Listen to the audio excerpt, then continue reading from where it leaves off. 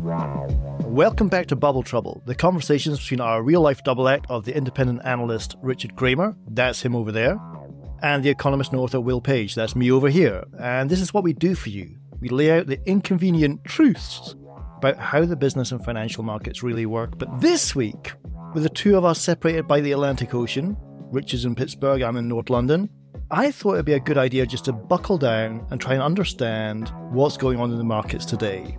Are we out of the woods? Are we going into the woods? Where is this market going? We've got 40 minutes of piercing bubbles, and we'll be back in a moment.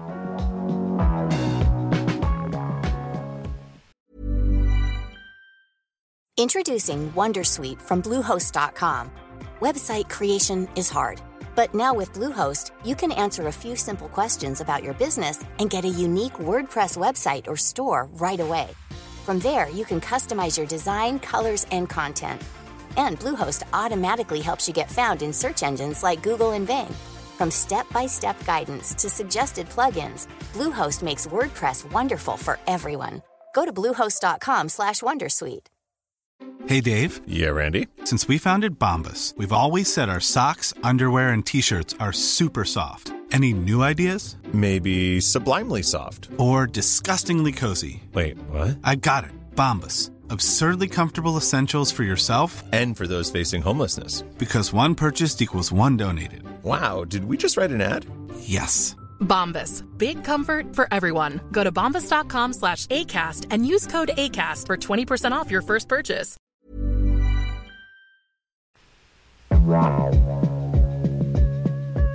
Okay, Richard, I know there's a lot on your mind, and there's a lot on my mind too. And I guess one thing that's on our audience's mind is, are we out of the woods? Are we about to experience headwinds? Is there turbulence ahead? Should I just stick my money in a tracker fund?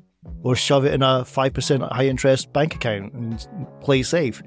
Walk us through the landscape as you see it right now. Grab the mic and let rip. So, Will, your former boss, Gordon Brown, and Brun, used to talk about the poly crisis. And when I look at all the bad juju and craziness that's building in the markets, I feel like that poly crisis has entered the exponential age. We're in a poly crisis. We've got runaway inflation in core areas like food. We've got oil prices spiking. We've got huge consequential elections coming up in the US and UK. We've got Russia, Ukraine. We've got the China economy showing a real estate collapse and China stocks in a bear market. We've got the private credit markets, record credit card and corporate debt, and a resumption of payments of debt for things like U.S. student loans, which are only about $1.3 trillion. And it feels like we are in vintage territory for seeing trouble with bubbles, that we're going to have a heck of a lot of it coming up. Now, if we look back to 2008 and the 15 years since then, the global financial crisis obviously immiserated a lot of people and definitely widened inequality after the policy of 0% money for 15 years. You had huge national debts, high taxes, and man, my experience this last week, prices in the US and Canada, specifically in cities like New York and Toronto, are nuts. And then you go elsewhere and it's crazy cheap. So it feels like we're getting all the flavors of the climate emergency right now in the financial markets. The wildfires in Canada, the earthquakes, the floods in New York City, the hurricanes in California. It feels like all of this is going to blow through the financial markets. And what I want to look at with all these mini crises is whether they're tumbleweeds, the nasty critters that are scratchy and awful and blow through, or they're icebergs where the problem we see is really only about 10% of the real issue. I hear it. So if I said to you, have you got any smoke signals? You say, I don't have enough fingers and toes to count them, basically. Yeah, we're seeing quite a lot go on. And there's even a ratcheting up of the government activity vis-a-vis some of the dominant tech companies. For example, there's been all this press about the Amazon antitrust lawsuit brought by the FTC and Lina Khan. Now, I know that Lina Khan is, in many respects and otherwise grossly an inexperienced FTC chair. She's in her mid-30s. She's a journalist, effectively. She's written one law paper about Amazon. But I felt that the criticisms about her competence or otherwise was mistaking her position as kind of a symbolic figurehead. And you were quoted on this, right? You were quoted on this. Well, no, this was just in comments. But, you know, I see her as a generation coming through that's basically started to become very skeptical about corporate power And behind her really doing the work is the FTC's top attorneys, painstakingly assembling evidence of a Sherman antitrust violations like exclusionary behavior or tying or predatory pricing, and not really consumer harm. Lina Khan is just the front woman, and she's attracting the vitriol of big business, but she's not the one who's really doing the work. And whether people like Amazon and its services is not at issue. Yeah. It's a question of whether you're going to enforce the antitrust laws that have been on the books, which have for years and years, as we covered in the podcast with Jesse Eisinger talking about the Chicken Shit Club, skewed authority towards private interests. And I think that's a very interesting moment where you're starting to see the state, as we talked about last week with China, try to wrest back some control from the corporate sector. And we'll see how that plays out. Yeah, so it's interesting to think about Lina Khan's role in America of just the gap between monopoly and monopsony has narrowed somewhat. And so many people have gone through an economics degree and either studied and forgotten or never even covered the word monopsony, but are beginning to learn its role and relevance today. So it's almost like the textbooks are catching up with the reality, in my opinion. Now, there's various rabbit holes I want to go down in part one here, but one big one in particular, when I looked at those 20,000 odd mentions of the word bubbles in the Financial Times, is private markets. And help me out here, assume no prior knowledge, and for our audience's benefit, a public market, presumably that's those big banks that tower above the city in Canary Wharf, the logos that we know from the high street, Barclays, HSBC. Private markets, just build us up for me. What is the private market when we see it being referred to in the press? So this is one of these issues where I think it really is an iceberg, because the point about those banks, which many of which are listed on the stock market and every quarter have to come to the market and disclose their balance sheet, both assets and liabilities. Here we're talking about untold trillions of debt, which is effectively hidden from view. It's sitting in private equity firms, it's sitting in hedge funds, and I'm by no means an expert in this, but it needs to be linked with a later discussion we're going to have about private market valuations. The loan book sitting with all the largest investment banks to hedge funds and private equity firms that get invested in the form of even more debt, generating fees for banks, of course, but they're built on top of an incredibly flimsy and unstable or even completely ephemeral stream of profits. Now, this is kind of what we saw in the global financial crisis, all these derivative trades on the real estate market and mortgages that turned out to be garbage. And my concern here is that we're trading based on expected solidity, but the solidity is a field of gravel sitting on the top of a giant fissure between two tectonic plates where we know there's going to be an earthquake. We have no visibility or transparency into those private market actors, and they could go bust and force the kind of systemic risk that we as taxpayers might be asked to bail out, but we've got no ability to see that coming. And it's kind of like all these companies are walking across a minefield in a straight line. And some are going to get blown up. So the Silicon Valley banks of the world get blown up. But each of those individual firms walking across the minefield is making too damn much money to worry about whether they're going to get blown up. They're just pumping up the bubble. And there's so many derivative enablers, whether it's lawyers or accountants or bankers or politicians who need funding from those wealthy folks to call time and pull away the punch bowl. And the fact that you have global banking regulators now warning about the private credit markets tells you it's already happening and well down the track and probably too late. This is what worries me. So in public markets, for our listeners, if you're investing with Hargreaves Lansdown or Vanguard in the US, there's a degree of known. There's instability, there's a risk of bubbles, and there's a risk of troubles, but it's a known market. I guess what you're saying is the private markets are known unknowns. I mean, you really are at the races here. Indeed. And one of the brilliant sleight of hand misdirection tricks of private equity, not only gaming the tax system, but with the carried interest principle that they never really sell an asset, they just carry an interest in it. And as long as they have debt, they can write off the debt against the quote unquote profits they make. But one of the big sleights of hand has been to hide all this from public view. Whereas again, all those listed companies have to report quarterly or half yearly. And if something is going wrong, you can progressively see it going wrong, or something's going well, you can progressively see the improvement and invest behind it. But we just don't know what's out there in that private credit market. It could be so vast. And its tentacles stretch, obviously, into, as we learned about in the Fergal-Sharkey episode, into things that touch our daily lives, like utility companies, the water companies in London. That's where the financial crisis becomes a real economic crisis. So, second on my agenda here is to tee up this correlation-causation question. There's a lot of books written about this, some great cartoons written about crazy correlation causations. The person who invented economics, David Hendry, a Scotsman, worked out that you could correlate rainfall in the Amazon with recessions in America for shits and giggles, but that kind of exposes the challenges that we have in econometrics. There seems to be a lot of correlation talk just now. Interest rates are coming down and inflation are coming down. They may be linked. They may have nothing to do with each other. We're looking at bond markets and equity yields as well. Are these linked or are they just spurious? Do you think there's a real risk that we're sort of investing a lot of time, effort, money proving what is essentially bad correlations?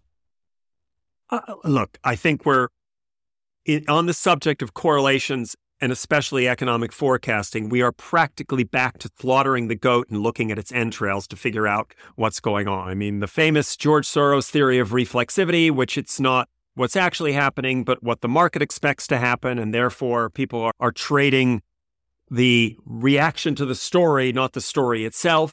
And we're all looking at these markets through these incredibly refracted prisms. It's a beauty contest. It's a famous beauty contest. It's not which of the beauty pageants do you think is most attractive, but people say, which of these beauty pageants do you think the judges will think is most attractive?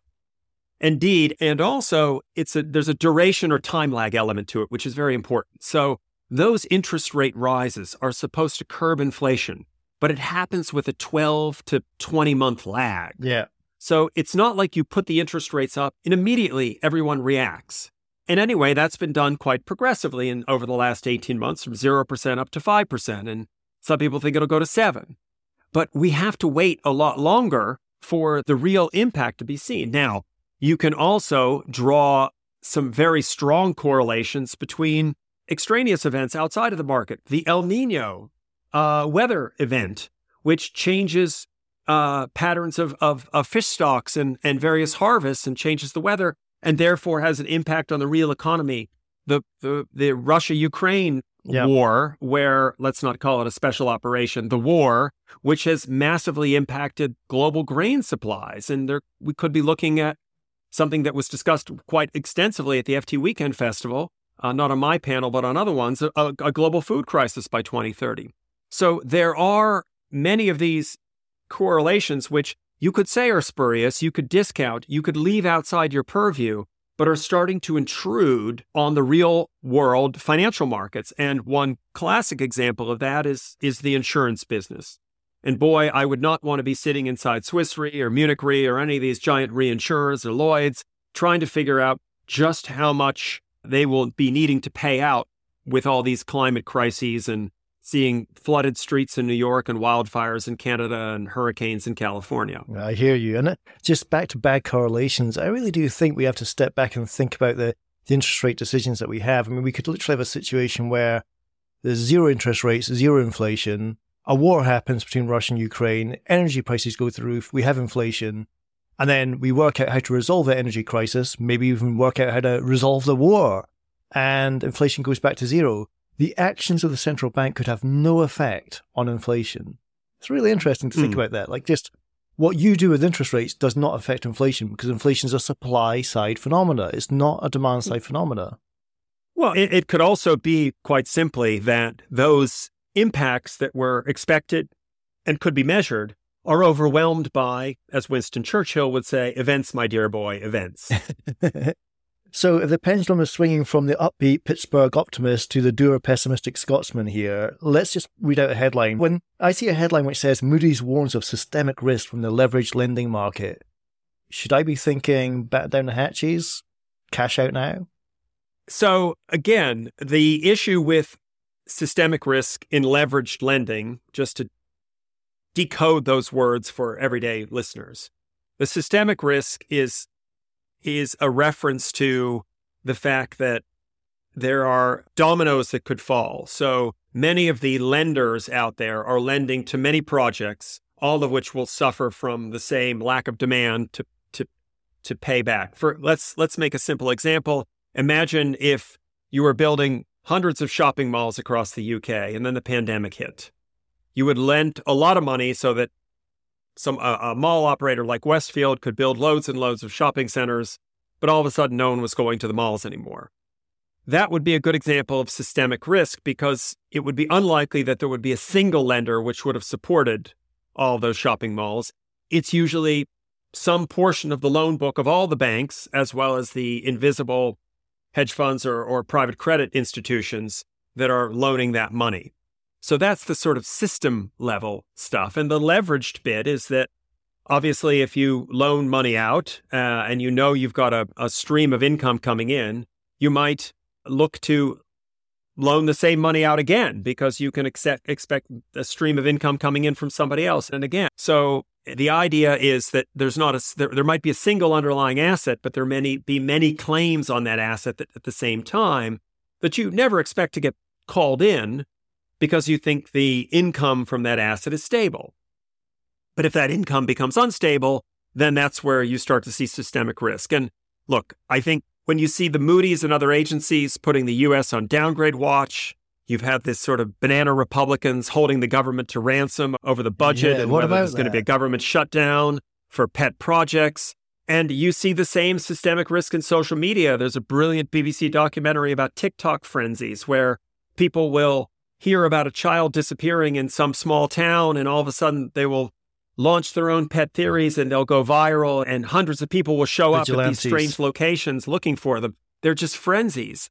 And the systemic risk is really that we have a collective freak out over, for example, as we're seeing in China right now, the largest property developer, Evergrande, which has been removed from being quoted on the stock market, just was relisted and then immediately plunged again.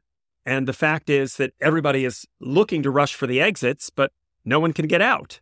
And so that, I think, reflects the sort of systemic risk that Moody's is warning about. They'll always be the last to warn because, again, their clients are the issuers of the debt, and they don't want to disavow anybody of taking out the debt that pays their bills in the end. Yeah, if they start raising concerns, and I'm tempted to think there's been concerns all along. Now, one of the best pieces of financial advice you ever gave me and our audience was just, if you're going to invest, look at big tech, the big guns, because they sit on so much cash they can buy up their own stock. Seems intuitive enough, and in volatile times, that ensures an element of stability is embedded into the stock, a great store of value, as you once called it. What about the small caps? We're hearing this term small cap blues gone. Is this the fact that if you're small, you're more exposed to market volatility than if you're big? Well, so one of the things we've been saying about big tech is they have such an incredible pool of resources that they're able to spend $220 billion of R&D in the last 12 months, invest $160 billion of CapEx, because they've generated $280 billion of cash from $1.6 trillion of sales. So they have the ability to invest through the peaks and troughs of cycles. Now, the lessons of NFTs, Bitcoin, and all of those other high-flying ideas that we've had foisted, which we called out first. If there was a bubble that burst, we pierced the NFT bubble first. We have to lay claim to that. The lesson is always look for the exits. And as a famous William S. Burroughs quote once said, watch whose money you pick up. As also equally famous quote from the founder of Fidelity was that you only make profits when you sell. So, look, personally, I took my eye off the ball on some stocks that I had bought and they were doing okay, but I wasn't following them closely, and then they had collapses. Now, this is doubly so for small cap stocks because with them, you simply don't have the liquidity to dump a large position. And also, you don't have the constant scrutiny for both positives and negatives that we see applied to the biggest companies in the market, and generally keeps the share prices locked in place because any given day you might have a positive or a negative piece of news about one of the big tech companies or the big pharma or other large companies. You hear about them a lot. The small companies, you don't hear them, and they don't get that same level of scrutiny. You're right. Just quickly on there, I mean, you're right, because when you look at Apple, you hear some bad news about Apple in China. The very next day, there's some good news about Apple in India. It kind of bounces off each other. Yeah, but what you see in those small caps is a greater risk of blow-ups when a company might disappoint because there's no one to step in. because too few people have deeply scrutinized the underlying assets, the performance of the business, knowing the management, having confidence in it. They just don't get the oxygen in the market. At one point last year, and it may well be true now, Apple, in its market value, was larger than the entire Russell 2000 small cap index in the States. And the junior market of AIM, remember that? The alternative investment market with their relaxed listing requirements that was supposed to be the happy home for all these clever startups. Most of the companies there are part of what I call a zombie apocalypse. They floated.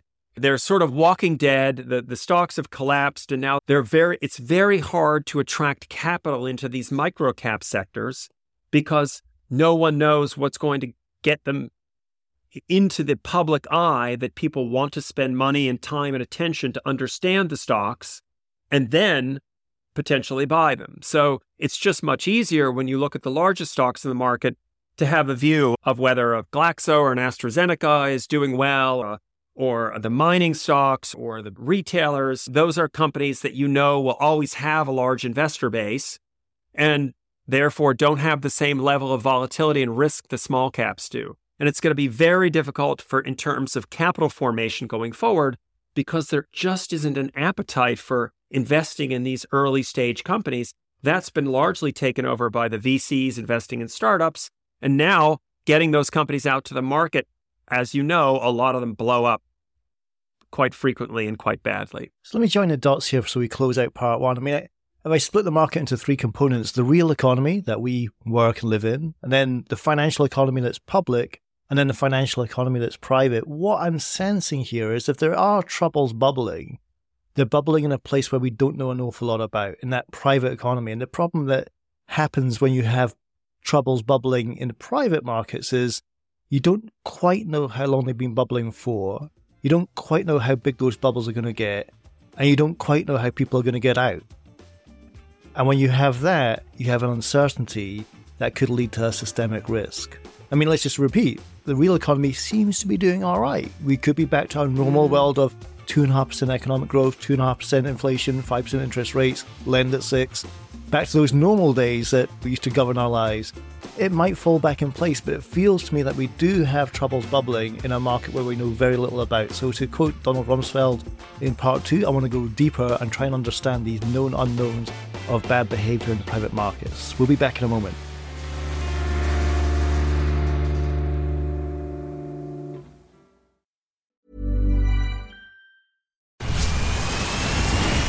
Where's that dust coming from? Still finding debris after vacuuming? Eufy X10 Pro Omni Robot Vacuum has 8,000 PA of powerful suction to remove debris deep in carpets. And it's totally hands-free. Want to know more? Go to eufy.com. That's EUFY.com and discover X10 Pro Omni, the best-in-class all-in-one robot vacuum for only $799.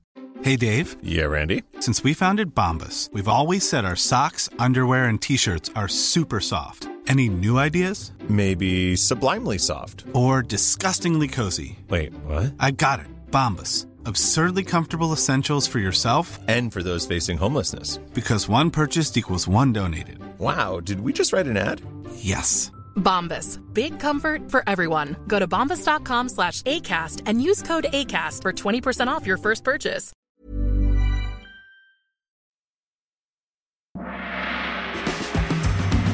Welcome back to part 2 of Bubble Trouble, where I'm working through, like a student in front of his professor, Richard Kramer's views about where the market seems to be going. And if there's troubles, are those troubles bubbling, and where do they appear to be bubbling? To wrap up what we've learned in part 1, if it's anywhere, it's in the private markets, where there's a high degree of ambiguity as to how long those bubbles have been bubbling for, how big those bubbles are going to get. And when I read headlines like UK regulator to launch a review of private market valuations, let me just build out where we've got to. We have this weird, mysterious world of the private market which does its own dance, which doesn't have the referee. And they presumably have to mark their own book, like they have to decide how much those assets are worth. And now we have regulations saying, well, we might have to take a second look at how you mark your own book and place those valuations. When you see those headlines, do you begin to worry? I have to reserve the right to go on a bit of a rant here, because anytime I hear a company talk about transparency, you know they're trying to hide something. When they say we're committed to transparency, what that means is we don't want you looking and finding out the real story. It's like that famous line from my all-time favorite film, All the President's Men. Don't claim you're innocent when nobody accused you of being guilty. Of course I'm transparent. Nobody said you weren't. Right. Or as the favorite line in our family, especially between myself and my wife, I didn't say it was your fault. I'm just blaming you. So look, we saw this company in Germany called Rocket Internet, which was a listed VC firm run by a couple of German brothers whose novel approach was to copy successful U.S. internet businesses in Europe. And the way they supported their valuation was owning 20% of a company that they had invested in. They would sell 0.5% or 1% to one of their friends in another VC firm at an incredibly inflated valuation. So again, if I had a business that was valued at $1 billion, but I was willing to sell 1% of it to you for $100 million, and you were willing to help me out, maybe give me a kickback, or I was invested in your fund, and all of a sudden the business went from being worth $1 billion to $10 billion because we based it on last portfolio valuation. The amount that the greatest fool or greater fool of the day was willing to pay for it. Now, the simplest way to understand this is it's called marking your own homework. Now, there are standards about when accountants need to apply valuation logics or companies need to reveal which classes of assets, for example, are what they call unobservable valuations. So not private market or public market valuations, but the sort of unobservable, hard to value assets. But this is a big topic because there's billions, if not trillions of value tied up in companies that are sitting on the balance sheets of hedge funds, venture capitalists, and private equity firms, for which the only evaluation is whatever the last person who bought into the company was willing to pay for it. And by not making any sales, as the bubble collapses, they may claim that it's still worth that valuation, even though we know it wouldn't sell for that price. And I think this is a long overdue investigation. I think your good friend and my co-panelist at the FT Weekend Festival, James Anderson, got caught out quite badly in his fund because he had a lot of very lofty private market valuations that when they saw the light of day in the public markets, as we just saw with Instacart, peaking at a $39 billion private market valuation, but floating in the market when it finally came to market at $10 billion, and they had to do that because they had to pay the tax liability on their internal shares. You're seeing that gap get narrowed. Wow. And you're going to see a lot of VCs and private equity firms have to take write-downs or markdowns on the high-flying assets they had bought on hope. Richard, I want to go down a rabbit hole a bit further on this topic. What you're describing with private market valuations, marking your own homework, kind of reminds me of a concept you brought to light in March last year, our most popular podcast to date, where we debunked NFTs at the height of their market with the term wash trades. Now, just to remind our audience how a wash trade might work, Richard might have some quaint Pittsburgh wash trade that only people from his borough would be interested in, and I could have a quaint Scottish Borders NFT that only people from my part of the country, including the sheep, would be interested in. And we trade them up, not actually exchanging any value. We'll trade for 1,000, we trade for 2,000, trade for 3,000. What's the rule of an auction? The sucker's curse. The person who wins an auction pays more than anyone else for it. Somebody else sees us trade up this value of NFTs and says, wow, they bought them for 1,000, they're trading for 10. I'll offer 20. I have to say, the amount of audience feedback we got on your explanation of the wash trade, March 2022, was phenomenal. Are private market valuations just wash trades by another name? Well, not necessarily, because I know, for example, I'm invested in a number of businesses as a quote-unquote angel investor, and I understand that I might lose everything, but I'm backing an entrepreneur and hoping that they can make something of the capital that me and a bunch of other people have given them. So it's a question of whether those entrepreneurs then try to raise money at some astronomical valuation. Would be wonderful for me if I could then dispose of my stake, but it doesn't really help if they raise money at an astronomical valuation, but they're still a struggling business. So my point is that there needs to be some value of the underlying asset, not just simply it being a speculative vehicle for two folks to play ping pong with an asset until they find a greater fool to take it off their hands. But the people you bring in to do those private market valuations, surely the last thing you want is an honest, objective, fair, and reasonable valuer. You want somebody who's bent and corrupt to get that number. Well, I mean, we have done a long time ago a Bubble Trouble episode on why it was that these big four accounting firms seem to fall into scandals so frequently. There's a giant scandal right now with PwC in Australia. And I mean, they all have their own scandals. And I'm sure we could find a guest or two to come on to Bubble Trouble or 300 and talk about just how conflicted these accounting firms are, because obviously they're being paid by the companies which would like a favorable review. But yes, the ability to look in the cold light, hard light of day at those private market valuations is not something that all those VC firms have an incentive to do, because it might expose them as not having generated returns for their limited partners. They're all doing the same dance. It's a dance that at some point the lights have to come up and the party's got to come to an end. Yeah. I think last one before I get you smoking on some political signals, but just if I say the dreaded AI word here, I don't want to deter our audience from making it to the end of a podcast, but just it's becoming a little bit passé talking about AI. We're exploring AI opportunities. AI's got transformative powers. When the dust settles, do you think we've kind of gone through a quasi-Bubble Trouble moment with AI?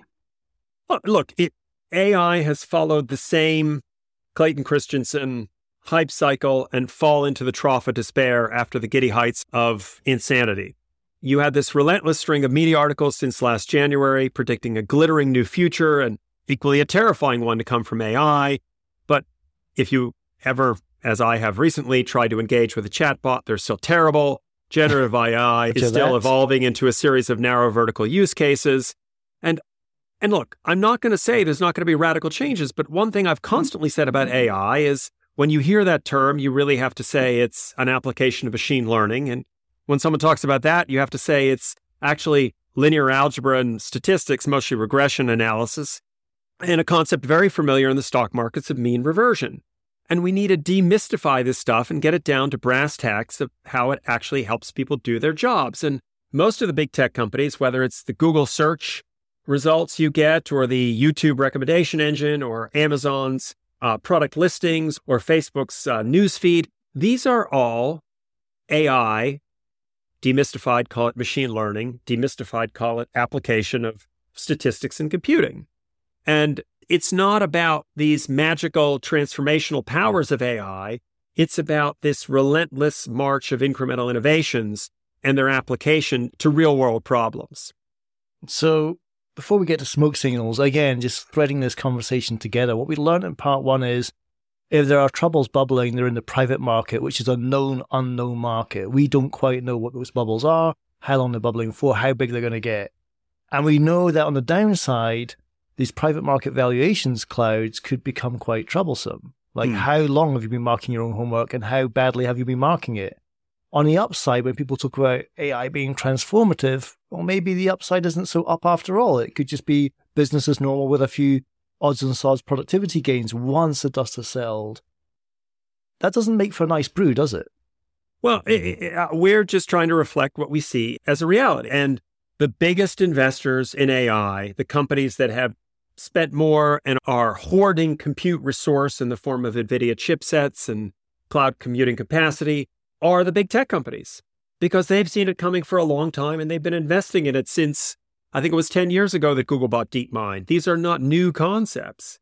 Your remarks about AI remind me in terms of just how long this revolution has been going on for. It feels only right to quote William Gibson, who said, "The future's already here, it's just not evenly distributed." To which William Page says, well, what do you want to do? Change the future or change the distribution? There typically isn't as much new under the sun as people think. There aren't as many radical inventions. There are more incremental innovations, and those can be incredibly helpful and add a lot of value. And by the way, I have a great example that I want to throw out about private market and public market valuations. Now, when we think about the echo bubbles in the stock markets, there's an enormous amount of attention paid to a certain company that's way out of proportion with its economic significance, and that is Twitter. It's now a badly failing, if not highly influential and really deeply polluted, maybe $1 to $2 billion digital advertising business based on social media. By comparison, Snap is a $5 billion business, or Meta and Facebook or Instagram is a $120 billion business. Twitter is quite simply a tiny business. It's almost completely irrelevant by its size, but it's become this cult of personality and this sort of cipher for culture wars, and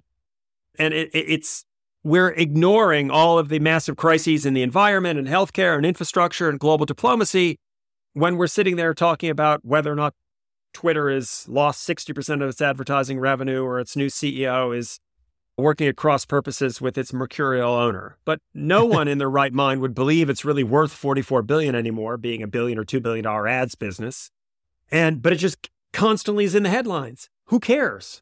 We just need to leave this stuff alone and say that, you know what? We need to focus on the real businesses that matter, not these sideshows that just happen to have absurd private market valuations. Richard, your points here about X, Twitter, the amount of attention it gathers relative to the amount of revenue it generates, there is an imbalance there. And we had back in the early days of Bubble Trouble, we had Mike Follett come on the podcast to talk about hyper competition in advertising. And he always made the point that we spend disproportionately very little time consuming adverts, given the amount of time we talk about advertising. Like, you spend less than 1% of your day consuming adverts, but it dominates 20% of the conversation. And it's just interesting that you put those sort of stark imbalances for our audience so clearly. That's very much appreciated. Now, smoke signals. You're over there in Pittsburgh, Steeler Town, home of a football team that's won the Super Bowl 5 times. Mm-hmm. And then I'm over here in the UK. And I want to thank my father here, because my father's become obsessive at watching these brilliant lawyers take down Donald Trump on YouTube. We can put some links in the show. Maybe we can get some of these lawyers on, but he's obsessive about watching the Donald Trump court cases just now. Could you maybe throw to us a couple of smoke signals with regards to political risks? We've covered the financial risks, the economic risks, but you're over there in the States. You've got the potential of Trump running again against Biden. Give it to me in terms of political smoke signals. Well, look, I have some other smoke signals prepared for today, but I've also, you asked me to think about this. Can we get Trumped again? And I don't want to get into the political mudslinging that goes on, but what is deeply and frankly doubly depressing is the way in which, first of all, we have this entrenched political class in so many places around the world that are so fundamentally out of touch with these sort of pig in the python age distributions in leading emerging markets. If you look at Kenya, Nigeria, India, Brazil, dozens of other countries, they're full of young. Half the population is 25 and under. Middle East, North Africa, young people. Incredible. In U.S. and Europe, we have a gerontocracy of 70 or 80-year-old politicians or older defending their positions. And, which is young by Florida standards. Yeah, I guess so. And we can have a Supreme Court justice fail to disclose that he accepts millions of dollars of gifts and backhanders from meeting with conservative donors, and a youthful, very good-looking Prime Minister of Finland gets excoriated for dancing at a rave party. I mean, this is so depressing to see. And she was a good dancer too. She had rhythm. She was a good dancer too, and that these old folks are in charge with their heads firmly in the sand about so many of these big tsunamis coming down the pike, whether it's the climate emergency or how the tech is affecting things. And they're supposedly governing countries which increasingly skew towards the youth and should be privileging the youth in so many ways, but instead you have a tax code and you have distribution of resources which favors the old. And it's so depressing to see that happen. The second really distressing aspect of politics, and I don't know how to even reflect this properly, but it's this inability to focus. It's like the political class has collective ADHD, and they cannot help but lurch from scandalous, can't look away diversion to even more inflammatory things. And we respect these government agencies whose responsibility it is to come up with objective views of things, whether it's to protect the drugs that we take or the food safety or understand the ins and outs of the economy. But these supposedly objective facts that we're supposed to have all of a sudden have become contested terrain. And I'm not saying that we shouldn't have an active debate over inflation measurements. You've been very strong about this. But those are sensible arguments which can be made without a lot of vitriol.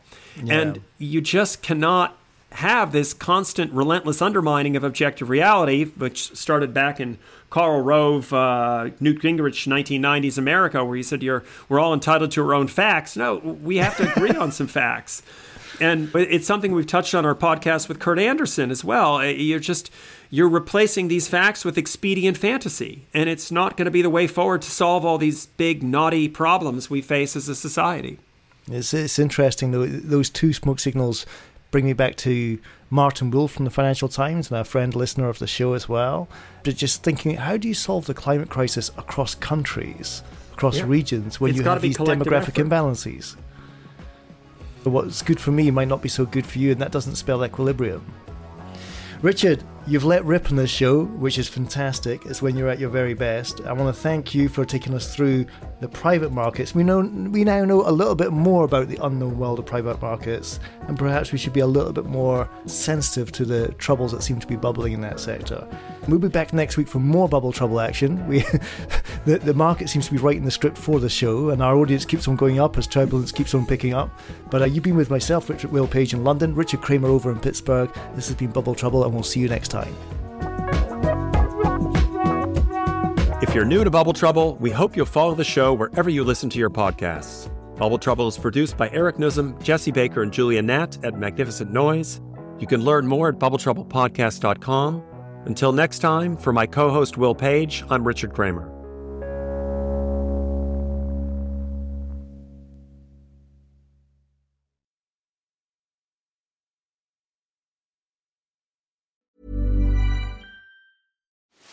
Are you ready to enhance your future in tech? Then it's time to make your move to the UK, the nation that has more tech unicorns than France, Germany, and Sweden combined. The nation that was third in the world to have a $1 trillion tech sector valuation. The nation where great talent comes together. Visit gov.uk/great talent to see how you can work, live, and move to the UK. Hi, this is Bachelor Clues from Game of Roses, of course, and I want to talk about Club Med. Everybody knows Club Med has been the pioneer of the all-inclusive resort since 1950, with almost 70 resorts worldwide, ranging from beachside destinations in the Caribbean and Mexico to exotic locations like the Maldives and Morocco, or even the mountain destinations like Japan and the European Alps. Dine on delicious gourmet cuisine, enjoy more than 20 activities, and make memories with your family. For more information, visit clubmed.us or call 1-800-CLUB-MED or your travel advisor.